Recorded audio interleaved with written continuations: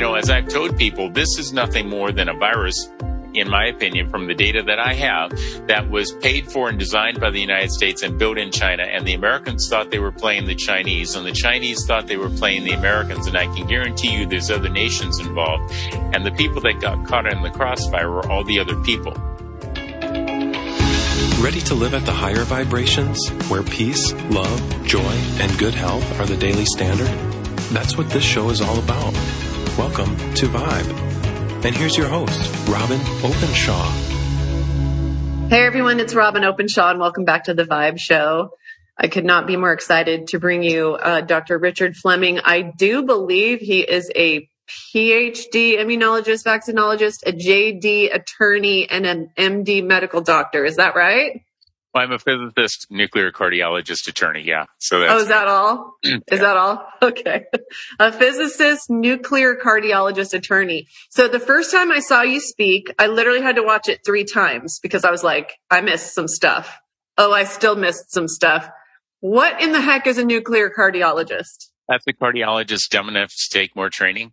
The nuclear isotopes that I've had so much fun with over the years were brand new research drugs when I came through. And so I was one of the people who helped write those protocols and then further attack those protocols. And then I'm also trained in positron or antimatter imaging. And there's actually only 3 of us that are certified in the world, and I'm the only American.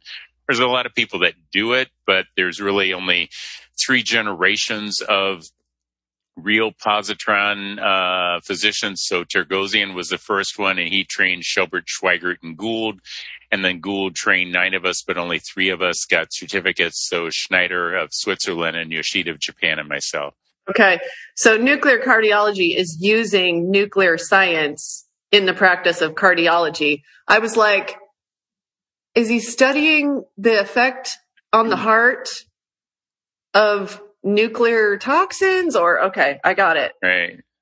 I'm sort of glad that I don't know what a nuclear cardiologist is, because I feel really bad for the people who need to use such services. But well, the reality is that much of what came out of Fleming method, as it's being abbreviated to now for people, is that it defines where your state of health is. It's not a yes, no, it's an actual quantitative measurement. So it defines all the way from one end of the spectrum of health to the other.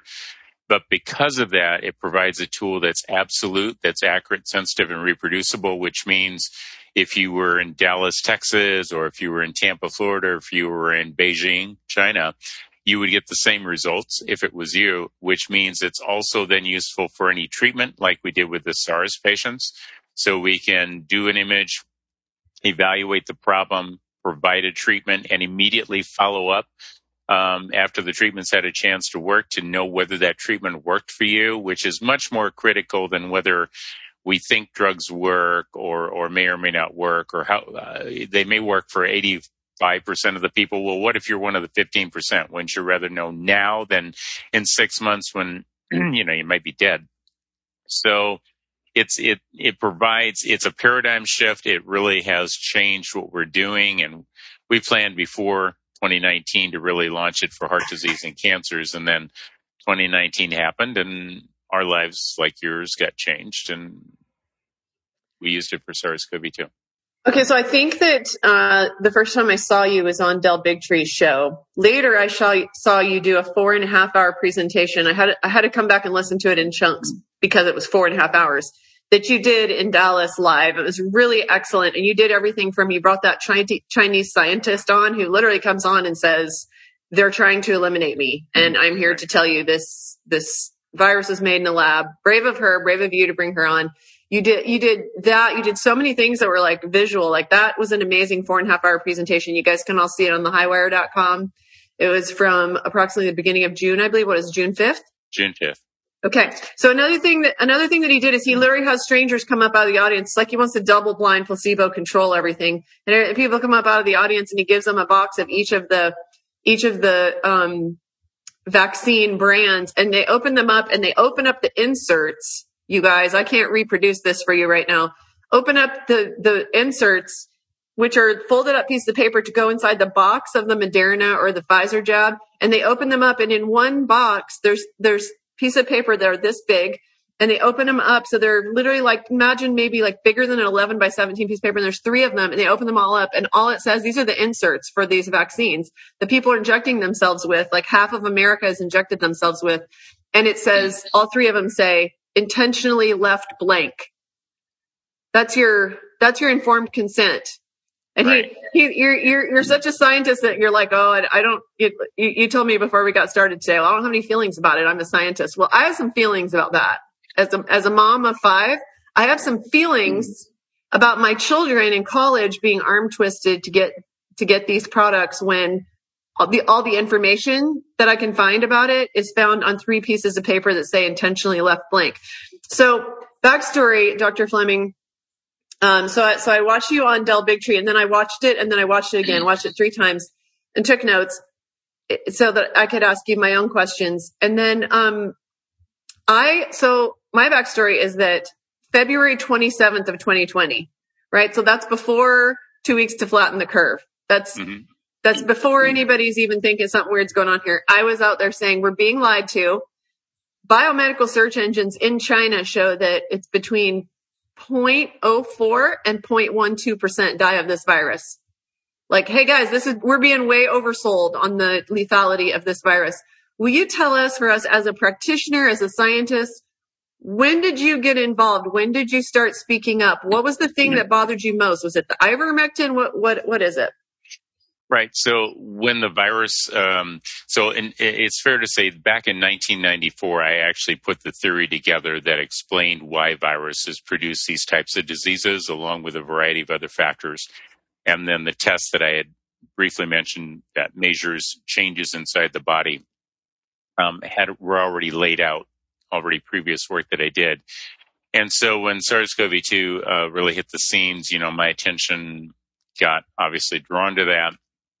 By January of 2020, it was clear that, at least to me, that there wasn't an organized, well thought out approach of what to do with this. A lot of misinformation, a lot of a variety of problems. And so I basically just sat down and did what I do as a researcher, which is to say, what do we know about this?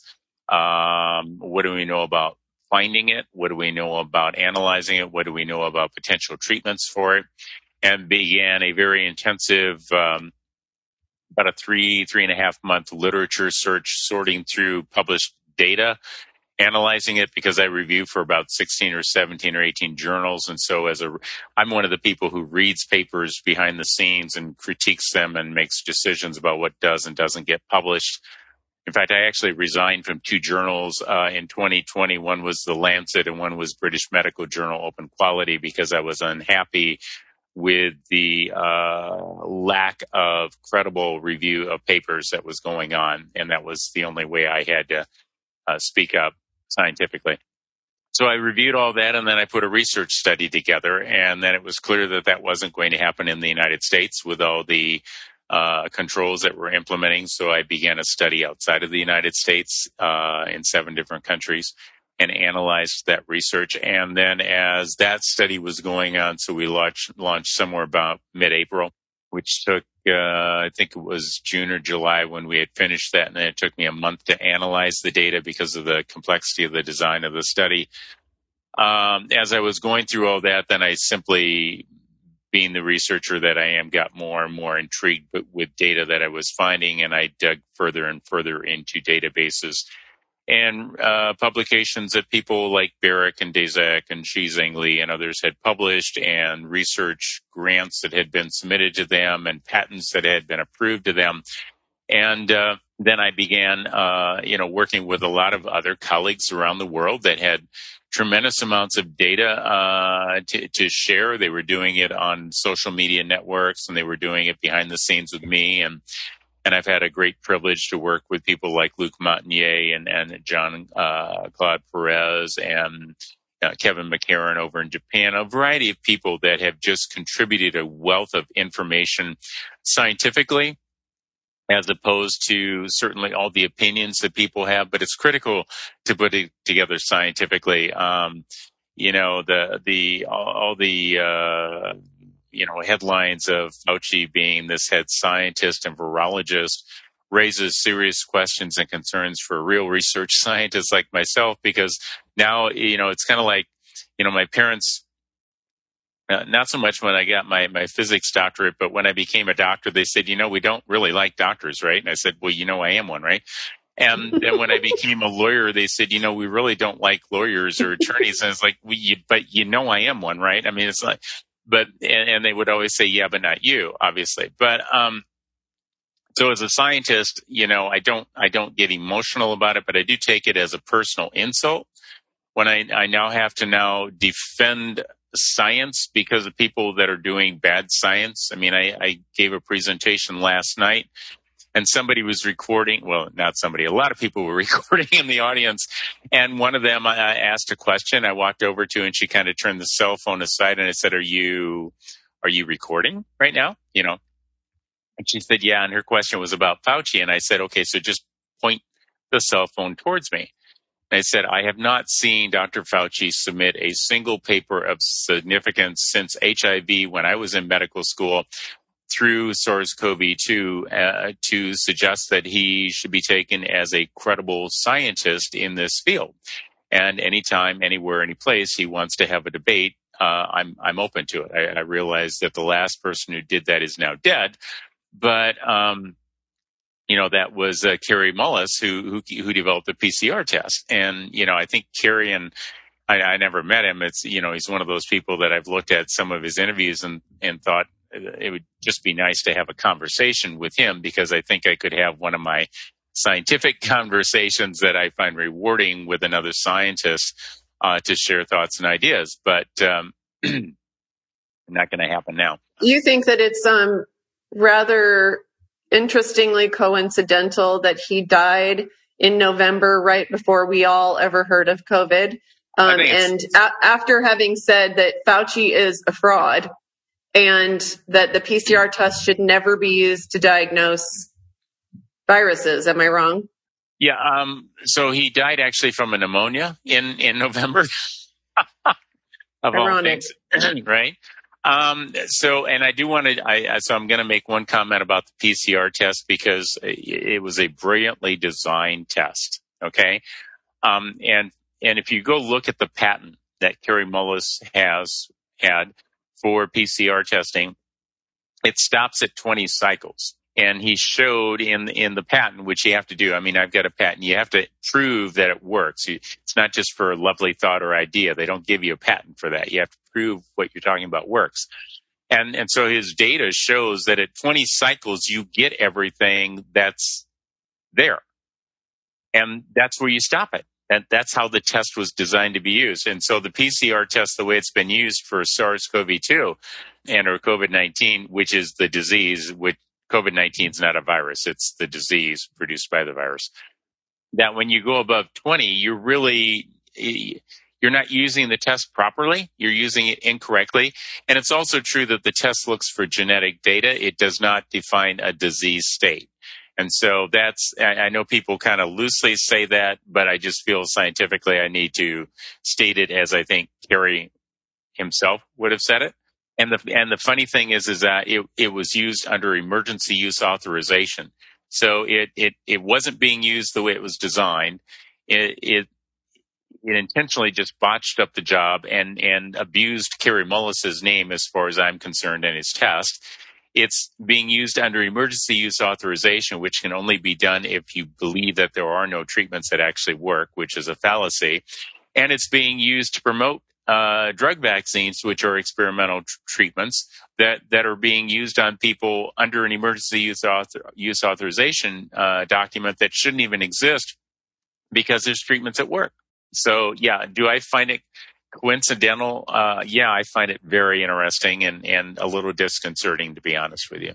So I think it was January 20th of this year, 2021, that during the Biden inauguration, the World Health Organization announced that they wouldn't consider anything over 30 PCR cycles to be considered a positive COVID test anymore, which by implication means that pretty much it was anything goes.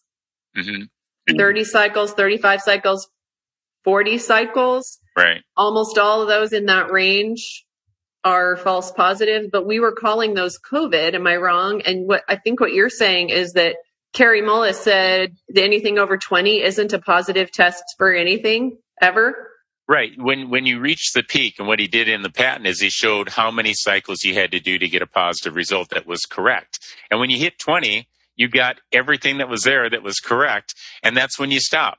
So Carrie didn't do 40 or 50 cycles or even 36 cycles because that would be invalid, and it's not the way his patent was written. And the Chinese, it's interesting to note that back in 2006, there was a paper published out of China where they put 4 viruses together. 2006, okay? And the 4 viruses that they confirmed using PCR testing, keeping it at 20 cycles, was a sequence that combined hepatitis C virus, HIV, SARS-CoV-1, and SARS-CoV-2. Will you explain what you believe scientifically the evidence shows this virus actually is? Yeah, so there's several things.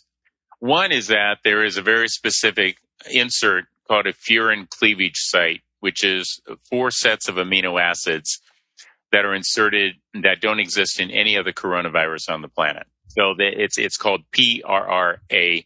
So it's proline, arginine, alanine. So every amino acid has a different letter of the alphabet to denote what it is. So you can shorthand it in science. But for every one of those 4 amino acids, there's 3 nucleotides that are required for that.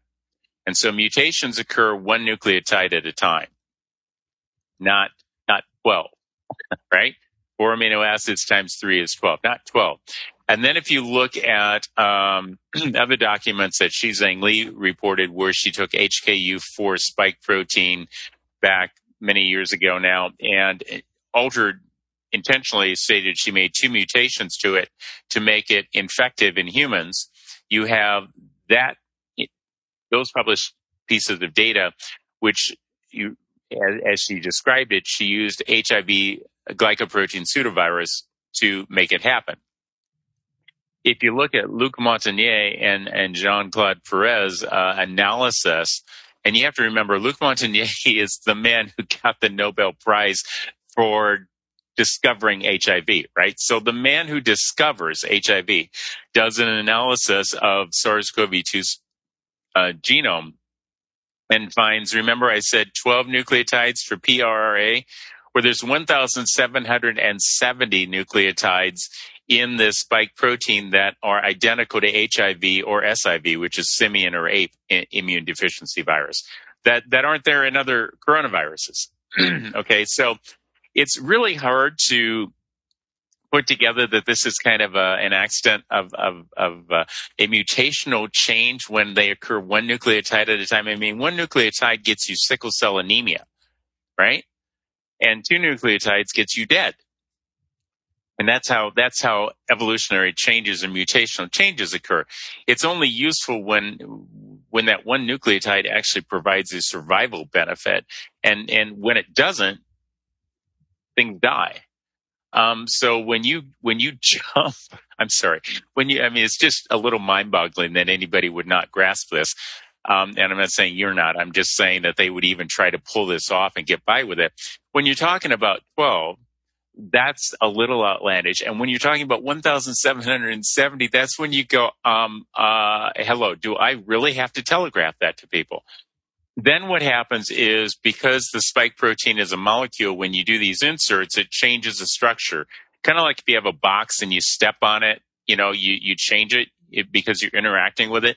So putting these inserts in there changes the structure of the spike protein. And on the very top of the spike protein, where it first attaches to what's called the ACE2 receptor on cells, which is only the first step in the sequence, it produced a change in that area called the regional binding domain, and the change is referred to as a prion-like domain because it's a change in the structure that produces prion-like diseases, and we know this from animal models that it's already been tested in, that the animals develop Lewy bodies for Alzheimer's, or they develop spongiform encephalopathy, which is generally referred to as mad cow disease, because it makes the brain look like a sponge. Now, interestingly enough, Also, thanks to Jean-Claude Perez and Luc Montagnier, they've done analysis of the Pfizer and Moderna vaccines and compared the genome of those vaccines with the genome of the actual SARS-CoV-2 original virus. And it turns out that the genomes don't match. But one area that they do match identically is in that prion-like domain. So of all the things that were secured in the genome, that prion-like domain was secured. And you just look at that and, part of the change obviously was because they couldn't make a stable mRNA. So they probably needed to alter it. But the reality is it's not identical to the SARS-CoV-2 virus. So what are they trying to do with the vaccines? You've been deep in that and you're a pro-vaccine, allopathic guy. Like I don't pretend to be anything else. I'm a vaccine injured mother. In grad school, I was injured by the flu vaccine, and then I injured that same year my son. And I've been on a journey ever since to understand that for 25 years. Right. And understand how we could have been never given any information that could have led us to have made other decisions besides those decisions that damaged us for life. What are they doing with this one? You like the idea of vaccines. You believe that the vaccines to date are safe and effective, but this one you differ from because. Well, to begin with, I'm an allopath, so I believe in the concept of exposing people intelligently to potential things that could cause consequences. Because I've seen rubella, I've seen the consequences of these diseases. I'm not anti-vax. I'm anti-bad medicine. I'm anti-bad not doing it right. I'm I was an orderly back in the 1970s because I thought it would be a good idea to get that experience before going to medical college, and took care of Guillain-Barré syndrome patients that had received swine flu vaccine.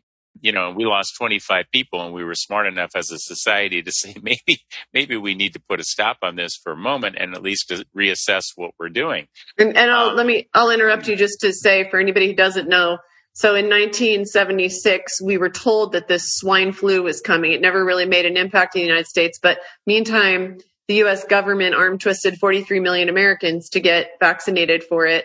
And 4,000 of them got Guillain-Barré. Some of them died. But what you're saying, just to clarify that, is that when 25 people died, they stopped this human trial back in 1976. Is that right? Yeah. As a society, because Lord knows we weren't humane back in 1975, right? It's 1976. We were because together today we're all in this together. So that would suggest that we're somehow more humane people.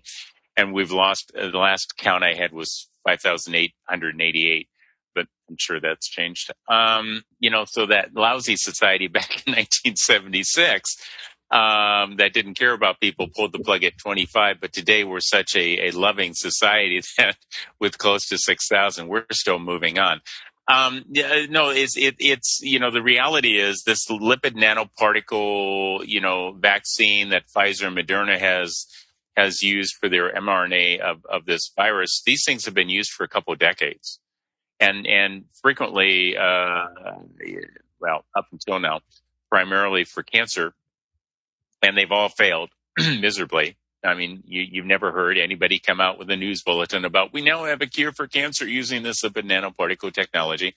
Moderna published a paper in 2017 looking at lipid nanoparticle vaccines, mRNA vaccines for influenza. And the animal studies showed that lipid nanoparticle went all over the body, the brain, the liver, the spleen, the heart, the bone marrow, you name it, and the site of injection.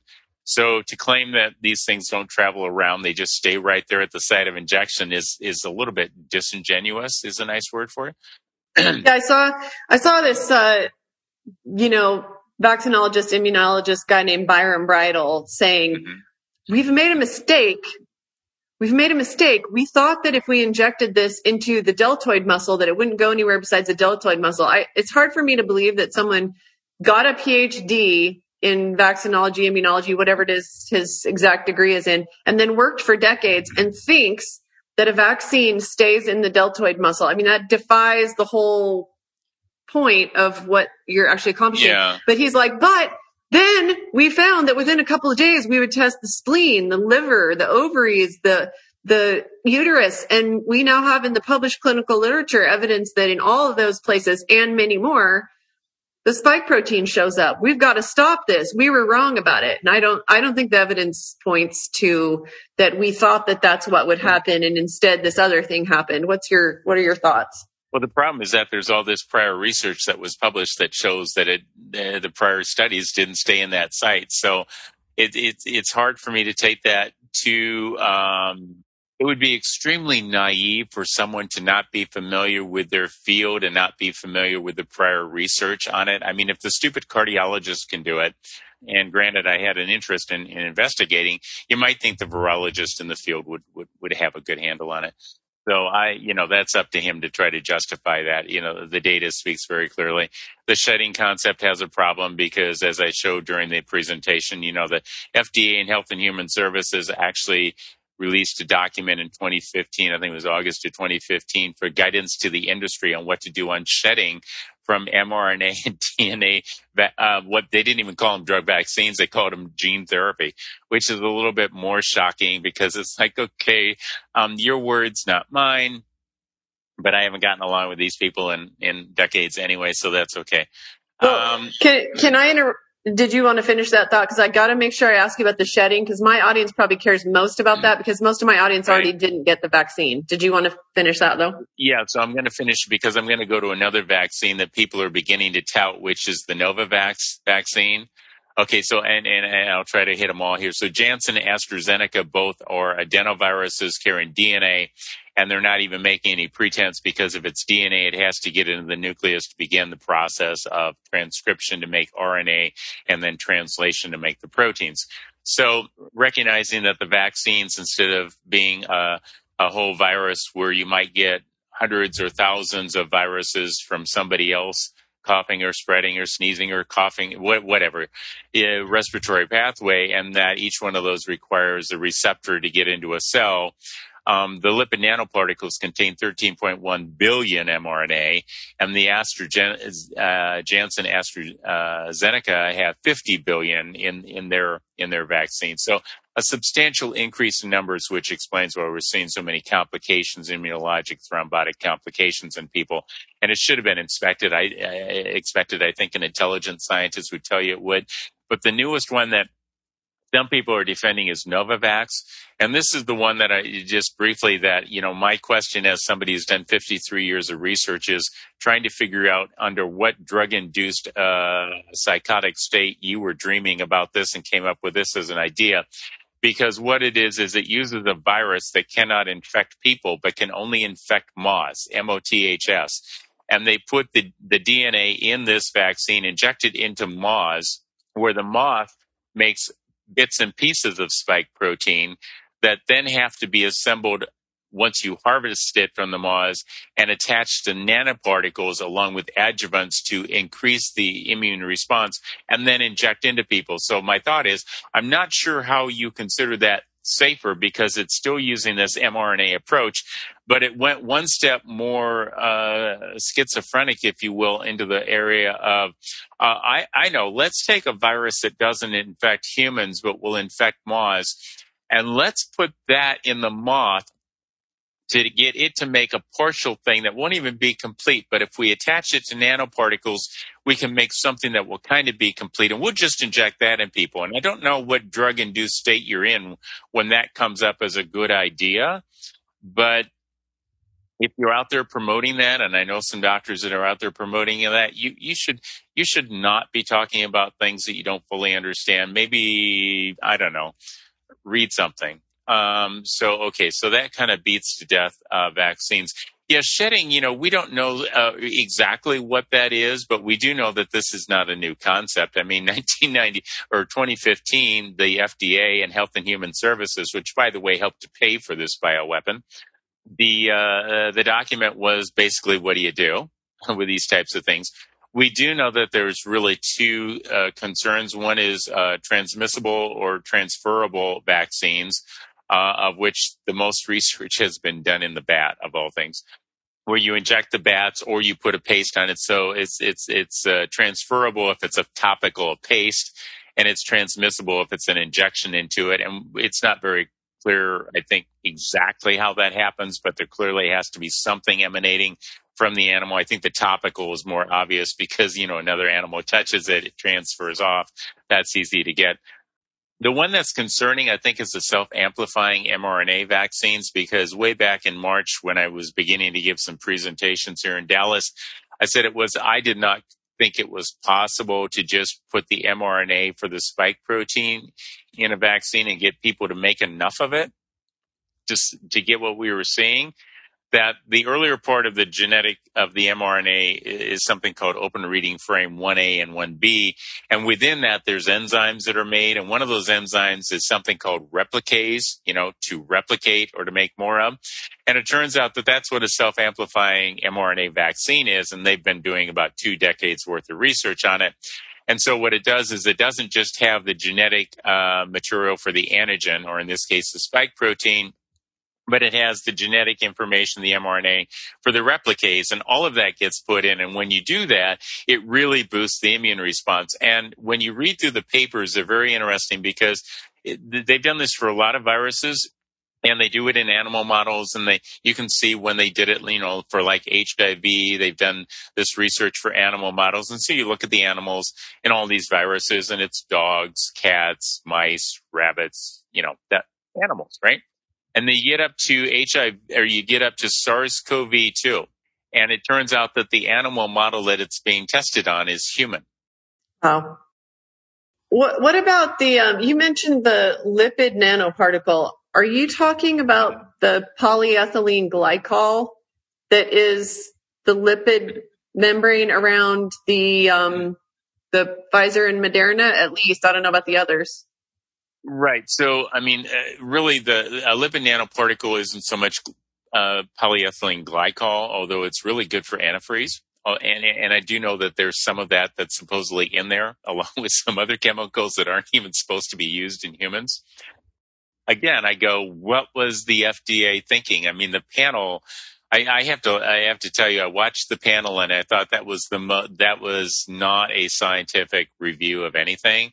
When the chairman pushes through questions and doesn't allow discussion, I also find that embarrassing as a scientist physician because, all of you were watching this, right? Or at least had the potential to watch it, which makes you wonder if we do things like this all the time, which makes me feel like I now have to defend what I do, right?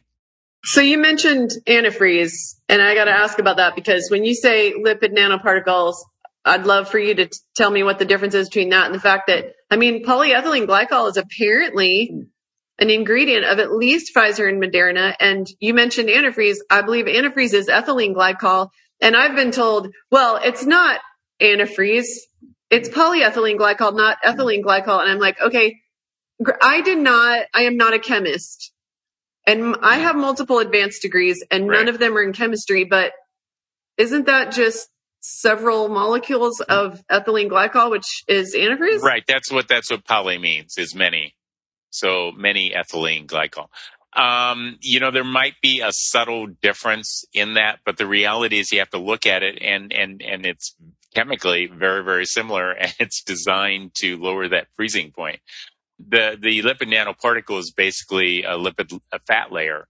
And the interesting thing is that then what it does is it just merges with the cells, so it doesn't even require the ACE2 receptor to get in, and that's why it can download billions of mRNA versus hundreds or thousands over the course of what would be a normal transmission.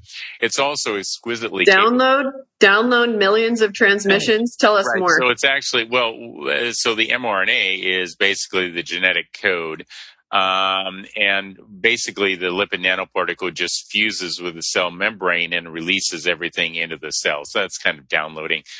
I don't want to give too much credence to this nonsense computer technology that these guys seem to be using, because basically what that tells me for them is, but it's downloading it into it. And so my use of that term is different than their computer term.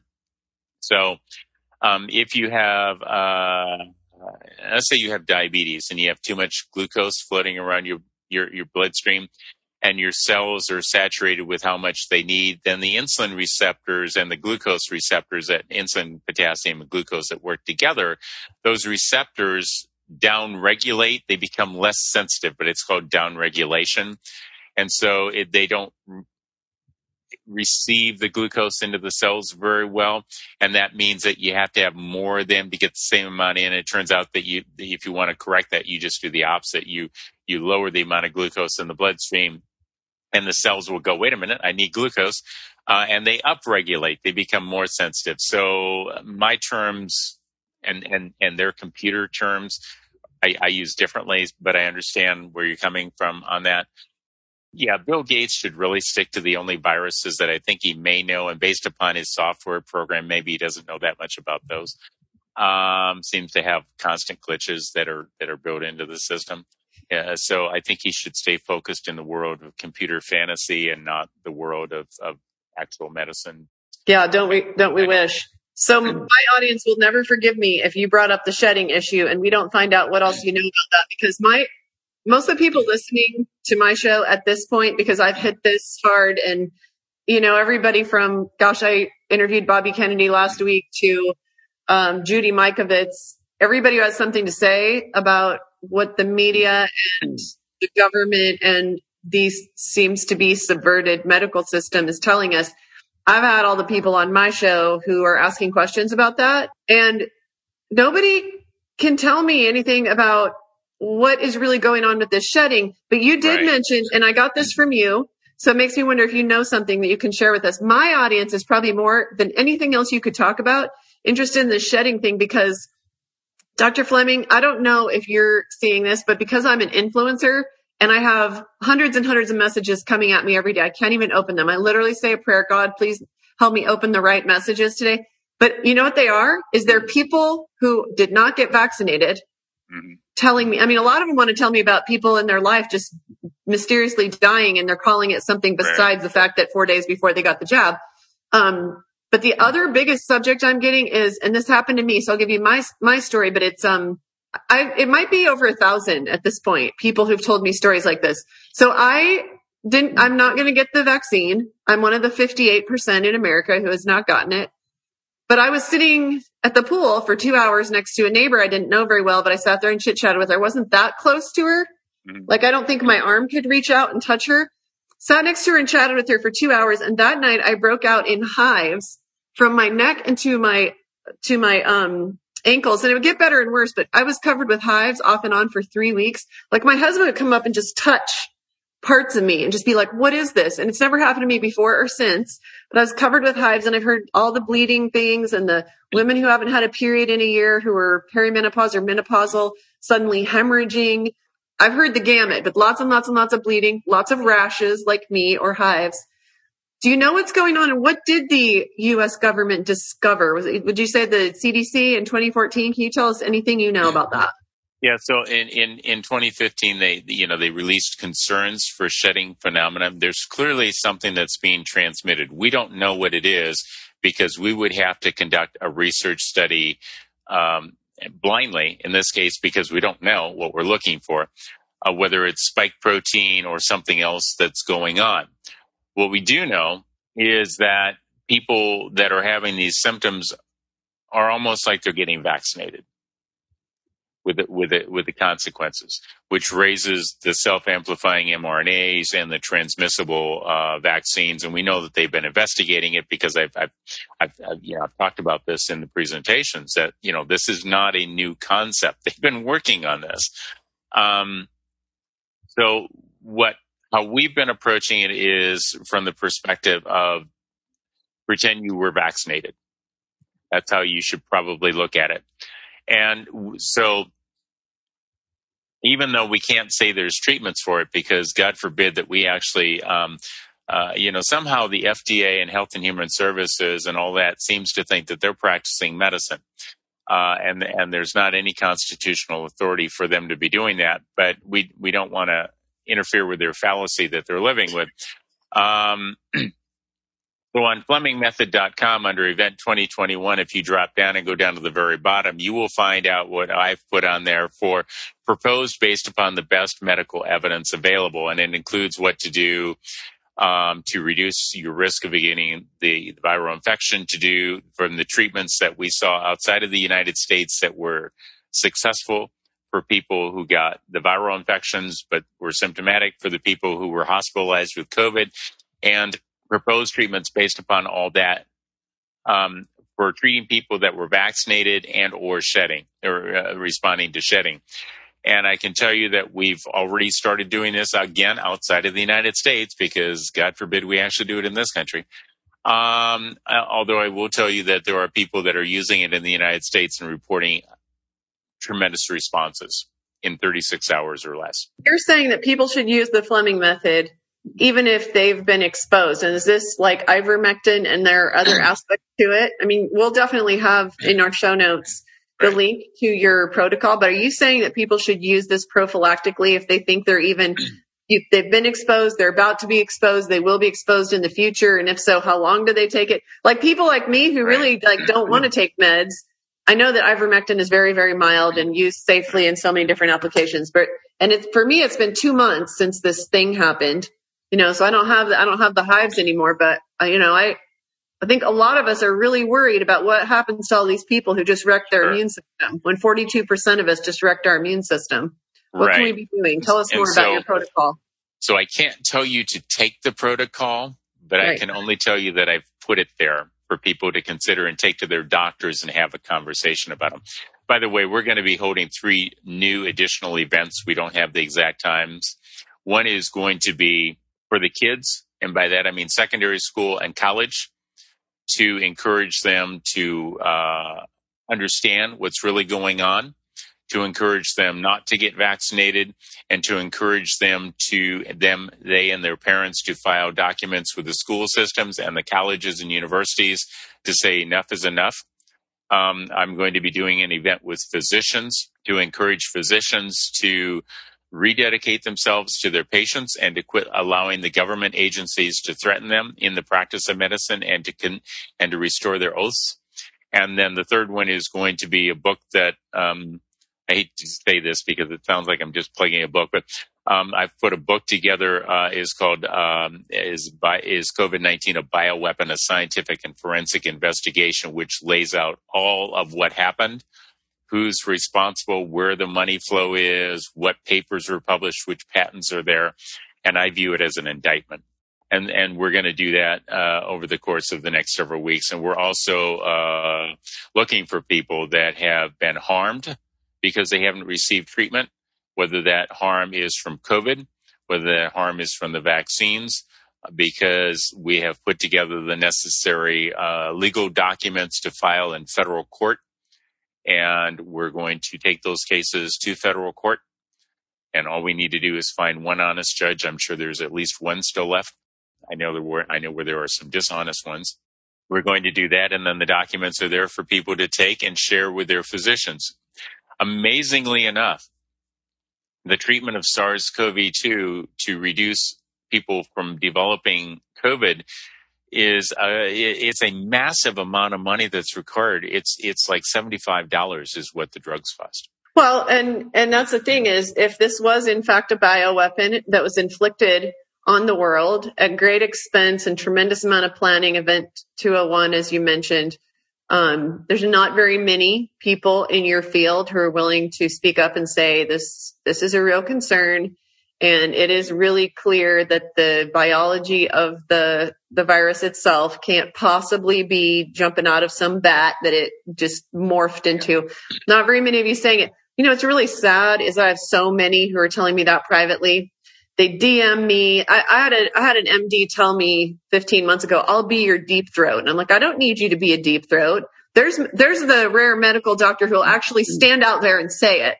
And there's quite a few. In fact, let me read you a list I wrote down. I was writing down notes from finishing your 4.5-hour talk in Dallas the other day. And I love all the plans that you have right there. And please do come back on the show when you're ready to release that book about the bioweapon of this vaccine. Please do come back and let's talk specifically about the book and let's tease it. I don't have a problem with you pitching your book at all. I think we're all so grateful to those few in the medical profession who haven't been completely subverted. But just for fun this weekend, I wrote down this list, and I'm not setting you up for a trick question here. It's just a fun question. Let me read this list. All of these names begin with doctor. Okay. Okay. Dr. Peter McCullough. Dr. Richard Fleming. Dr. Wolfgang Vodarg. Dr. Knut Witkowski. Dr. Roger Hodkinson. Dr. Mike Yaden. Dr. Dolores Cahill. Dr. Judy Mikovits. Dr. Geert Vandenbosch. Okay, this was just off the top of my head. What is that? 10 doctors that I just wrote down off the top of my head. And again, this isn't a trick question because this is just me thinking out loud because I think this is super important. There's 3 things that all of these PhD virologists, immunologists, or MDs have in common, or in your case, you're also a JD and a PhD physicist. One of the things that these 10 have in common is that they're all speaking out against what they see as an agenda and as a travesty. You mentioned Barrick, Daszak, and Shizheng Li as being part of this whole scam that Tony Fauci has used them and enriched them. And we could get back to that if we have time. So one of the things is that they're speaking up. Number 2 is that they have these credentials of MD, virologist, immunologist. There's a third thing that the 10 of you have in common. Hope this doesn't offend you, but I'm going to put it out there anyway. Do you know what it is? Oh, we've all been taken to task by the government in one way or another. Oh, I'm sure, but I don't even actually know that. Like, I think at the time that I heard Geert Vandenbosch go out there, I don't know what happened to him, but I heard what he had to say and I was like, oh dear. And same thing with you. I've never heard you talk about what the impacts are on your career. Are you being threatened? Are you being silenced? And I'd love to hear that from you. I haven't heard a word from what I have. You haven't spent your time on the stage talking about that. So I'm curious about it. The third thing that all 10 of these have is that they are either retired or completely independent and nearing retirement age. Yeah. And I think that matters. Do you have anything to say about that? I'm not sure if we're ever going to get to retire at this rate. But yeah, I mean, it's very clear. And I will tell you also that the attorneys behind the scene that are actually stepping up to do something about this are also in that same scenario. They have basically had their decades of careers. They are seeing something that they feel very concerned about for a variety of reasons. And they have, and I don't know anybody on that list, and I would add Dr. Li Man Yang, who's the virologist who escaped from Hong Kong, who is younger, but she is, I've certainly done several programs with her, so she might be the exception out of there, but she's in hiding, almost like the rest of us to some extent. Yeah, and that wasn't a comprehensive list. That was just me sitting down with my notebook for 5 minutes. I didn't do any research. I have been noticing, like Mike Yaden and Dolores Cahill, they sold their biotech companies. These people are loaded and they can say whatever they want. I mean, their risk is or their wealth is at risk, but they don't, you can't ruin their careers. Yeah. And most of us are, even though they've in many ways tried to ruin our careers, our attitude is basically, bring it on. We're happy to take it on. The science is there, and we'll see who wins on this. The reality is most of us have really just kind of accepted that, it's if we continue to if we do what so many have done, which is to fold in on this, it's basically lost. And it's not, I don't think for any of us it's an option. It's just the ones that I know on that list, and then many of them, it's not an option. We've talked about it. And there's really just too much at stake this time around. It's been interesting to watch the evolution of the way that you speak from the first time I heard you speak to now. It's been interesting to watch the evolution of Peter McCullough, because I think he's the most published COVID author in America. And so he's a great asset to waking America up, because I think he has 40 published papers on various aspects of COVID. But the first time I saw the man was on Tucker Carlson. Mm-hmm. And Tucker is a very good journalist and asked him 5 times, why did they suppress all information about hydroxychloroquine? Why did they suppress and even in Australia threaten them with jail time, physicians who might prescribe ivermectin after many decades of things like hydroxychloroquine and ivermectin, being used off label? Nobody gave anybody trouble about it. And now all of a sudden worldwide, physicians who want to suggest that you use ivermectin, which you can get at a feed store for an animal, Mm-hmm. They want to suppress that. They don't want it published. They don't want it being discussed. They don't want it being prescribed. He wouldn't say 5 times. And I think, I'm just reading between the lines, I think he went home and he couldn't sleep because he was asked by Tucker Carlson 5 times. And the 5th time he said, why would our government, our Tony Fauci's of the world suppress this information? And he just said, that's for the investigative journalists to find out. And I was so disappointed in him. And so I appreciate you being willing to run this across the finish line like a lot aren't. Peter McCullough is now.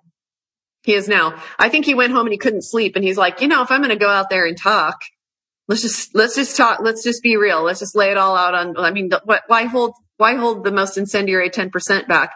Do you want to talk a little bit about the suppression of outpatient treatment? Well, yeah. The problem here is that, there's a lot of financial gain to be had by having no available treatments.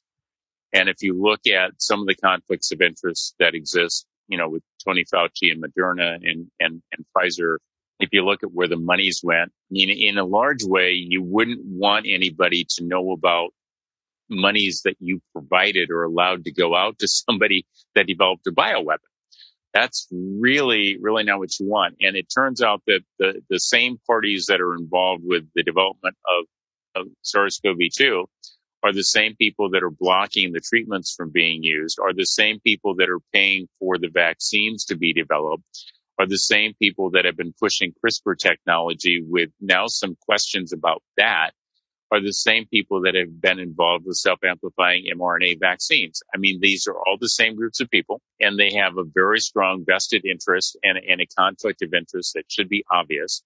I've said this more than once. When Senator Dr. Rand Paul asked Dr. Anthony Stephan Fauci whether the NIAID had provided gain-of-function research money on coronavirus that got over to Wuhan, Fauci did everything to dance around that question humanly possible. But, I have no difficulty, as I told a group last night, I guess that's for the judge and the jury to decide, the trier of facts in legal terms. But it certainly sounds like perjury to me, which is a federal crime. But I think also it's treason under the Constitution. And I think it is what Nazi Germany did to the Jews in World War II. Dr. Mengele is rolling over in his grave right now because this has been done to the entire populace. And when people think of a bioweapon, they think of something that kills people. That's not what a bioweapon does.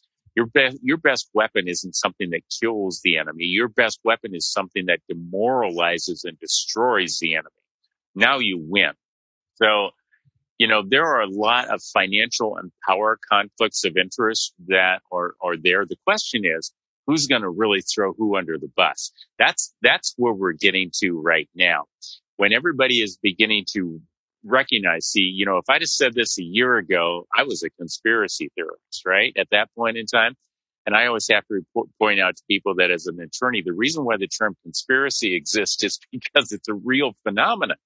It's when more than one person works together to do something that they shouldn't do. So it's, when I hear conspiracy theories, it's like, and that's a bad term. Why?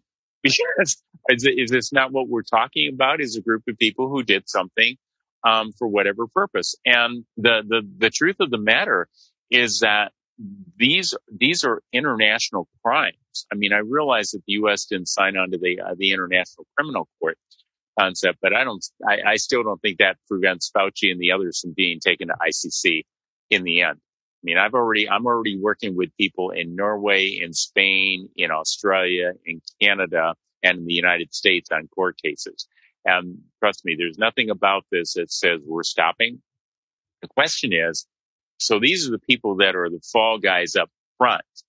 who's really running it behind the scenes? And that's the questions that people should ask. Because when you have the DOD funding more than half of Peter Daszak, and the DOD does not work with the Girl Scouts and the Boy Scouts. And they provide Franz, who's an advisor who'd been a former commander of Fort Detrick, which was a bioweapons, if it's not still, laboratory by the United States.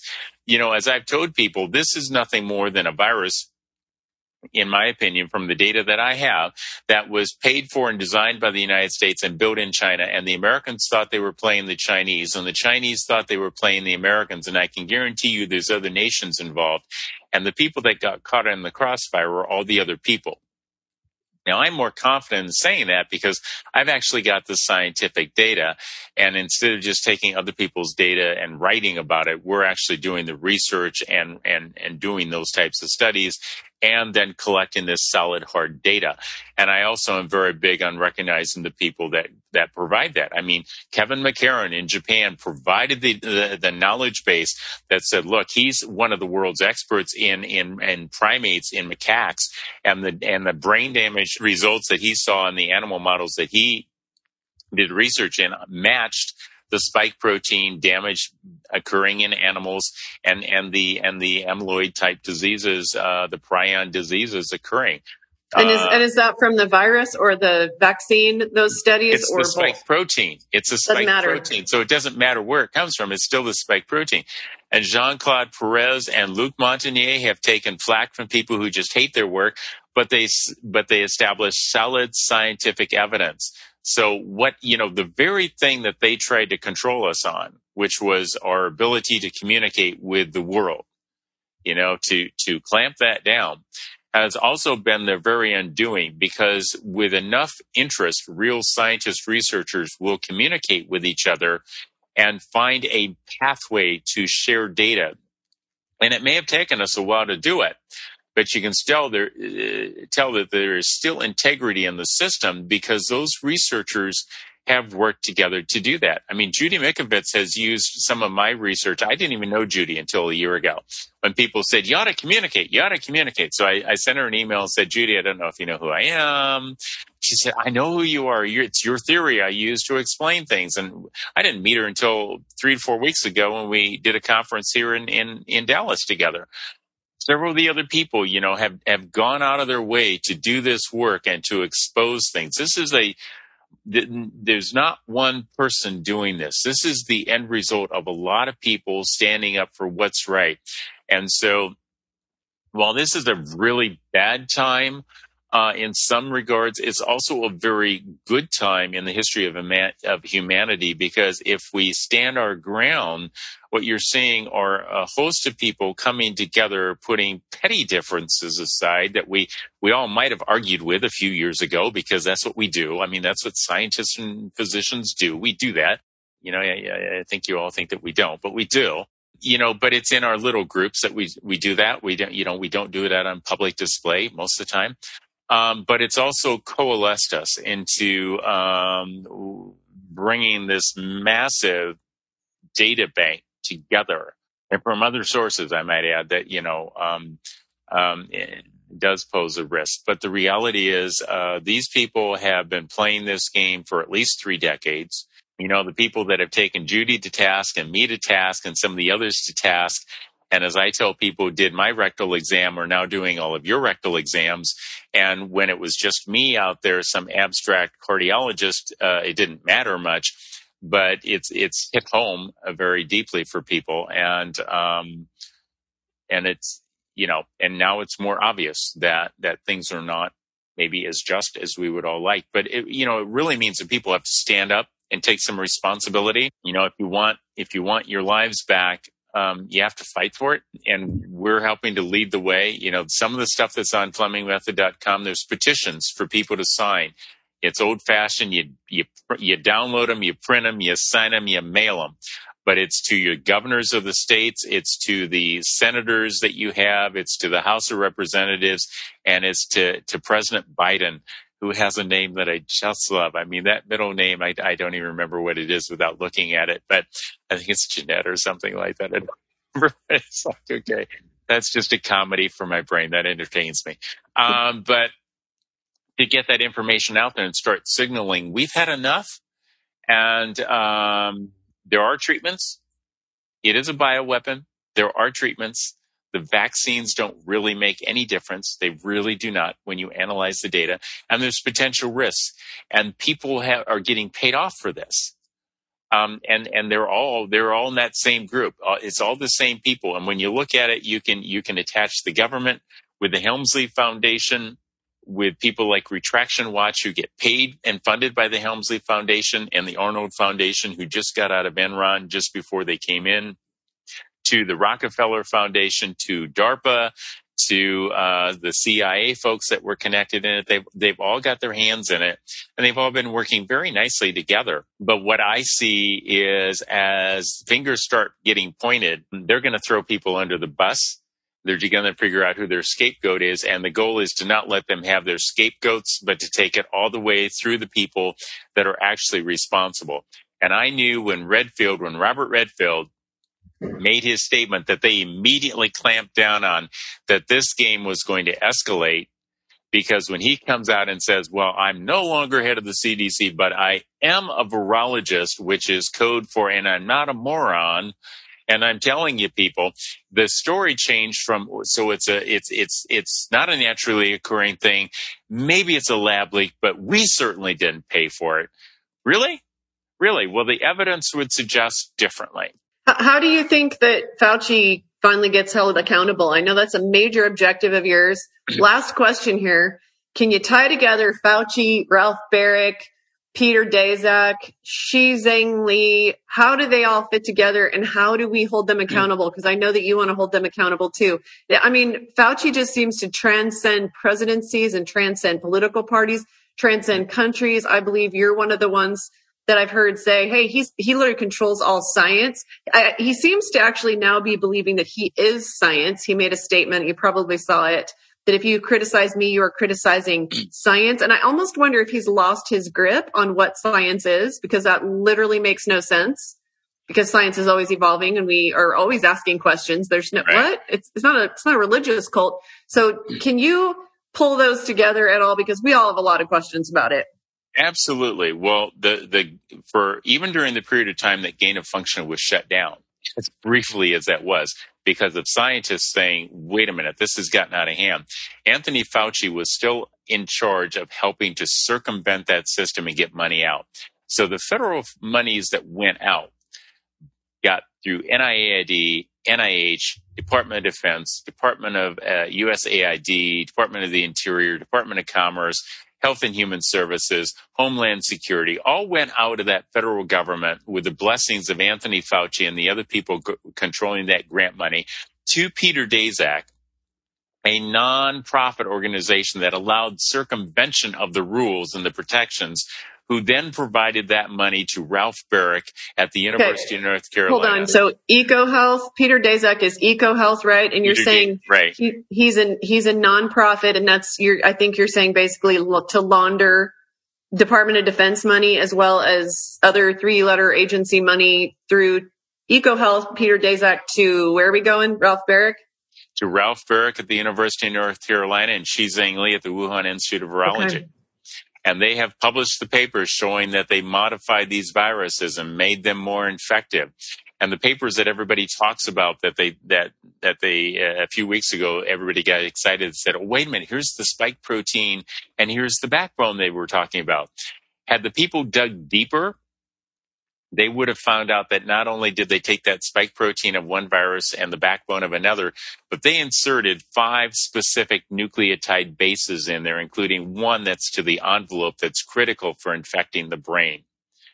So it's kind of like everybody got a little piece, but they didn't dig deep enough. And it's amazing. If you keep digging down, that paper trail continues to follow. And the more you dig into it, the more apparent it becomes, this isn't like an accident. It's kind of like those slides I show about all those funds. I know those are small slides and you have to download them on a PDF and maybe look with a magnifying glass. But the point is, it's not just a little money. It's not just one federal agency. It's not just one year.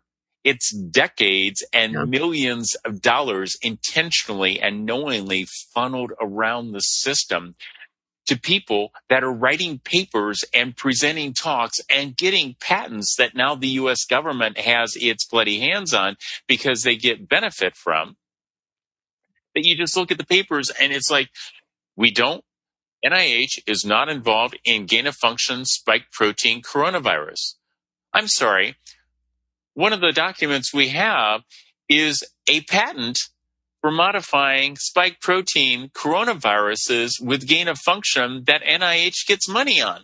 And I think people think that these universities are, above reproach and they're really just, research institutions. No, the Bayh-Dole Act, it's literally been 40 years now. They can profit and the people who work at them can profit. There's not a whole lot of difference between someone working at a university or somebody working at a nonprofit. I mean, we have come to a very, very corrupt place in our history, and we're excited to hear from you again about the time your book comes out. Please do come and share more with us on your research. I know you're just going to keep on going down the rabbit hole until you figure out what exactly is going on here with this. You have called it a bioweapon, and I'm going to say this because I know you said before we got talking that you don't have emotions about these things because they're science. And I've been getting emotional at the end of many of my interviews lately as it becomes more clear to me that, and I'm going to let my person of faith out here for a second, because I believe that science has brought us greatness, but I also believe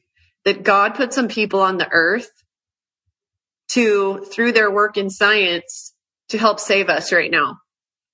And I believe that you're one of them. And so I want to thank you for your courage and for the broad ranging ways that you are taking on these institutions, because most of your colleagues, sir, will not do it. They will not do it. And so I appreciate you. If you could tell us where, and will you just in your wrap up telling us where on the Fleming method people can find remedies that and your method, which of course you're not prescribing as a physician, but if you can tell me, would you help those who have not gotten the job realize that if they got exposed and maybe they broke out in head to toe rash like I did, that they're still not at nearly the risk as the people who got it injected, because they're really fretting about it. I mean, I'm serious. Hundreds and hundreds of people have messaged me, and they can't completely stay away from people. I mean, I go to church on Sunday, and I'm not going to stop going to church on Sunday because it's where I get my bucket filled. And guess what? People walk up to me and hug me at church, and I don't want to be afraid of people hugging me. So can you help manage people's fear? So I think I think that's an important point, that there's no way in the world you could possibly get from somebody else as much as the person who actually got injected, right? Okay. I don't think I have to explain that too far in detail for that to be obvious. I mean, the person who got injected is the one that has the greatest concern. But on Fleming method under Event 2021, if you just hold that tab and drop down to the very bottom, there's a variety of approaches that people can take to their doctors that will allow them to decide with their doctor if they want to do that type of treatment or not. And we've seen very good results in the people. And we just, I released that on the 5th of June. And I promised to people that I would wait until I actually did that event. So we're seeing the people responding to that. And I think that part of the treatment concept was to actually force the virus to replicate itself. That may sound backwards to somebody listening to me, but I guess as a cardiologist for treating cholesterol problems and that over the years, part of the goal is to deplete the problem. And the way you deplete the problem is to actually, in this case, force the virus or whatever is there to replicate itself and exhaust it. And so the treatment that was proposed or is proposed in that actually protects the nucleus of the cells to begin with, and then encourages whatever is going on to replicate itself and exhaust itself, and then to treat and take that out of commission. And we're seeing people that are doing this are reporting very good outcomes. Okay. In very short periods of time. And obviously everybody's going to be a different mix on it, but anything that a human being can make, a human being can address. And part of the goal is to open that up and cause it to replicate, because your own genetic material has a repair mechanism that is critical to humans and anything alive. So anytime the DNA is opened up, this repair sequence occurs to check and make sure everything, this is kind of what the chemicals do as they go down the DNA chain. So in my brain, I'm seeing that happen, that this repair mechanism is doing on an open chain to correct it and repair it. So the more often I can get that to happen, the greater the likelihood that your repair mechanisms that are already built into your DNA will do their job and repair and correct. And it's just thinking ahead of that to prevent more harm from happening once you open that up. So I'm optimistic on that. And I say that, as a scientist, optimistic, because I believe that the science shows that it works. So the FlemingMethod.com, and do you have like a newsletter where people can stay up on what because you're talking about like an event that people's kids can come to, and people talk to me about that constantly. In fact, I have a page that I've been assembling.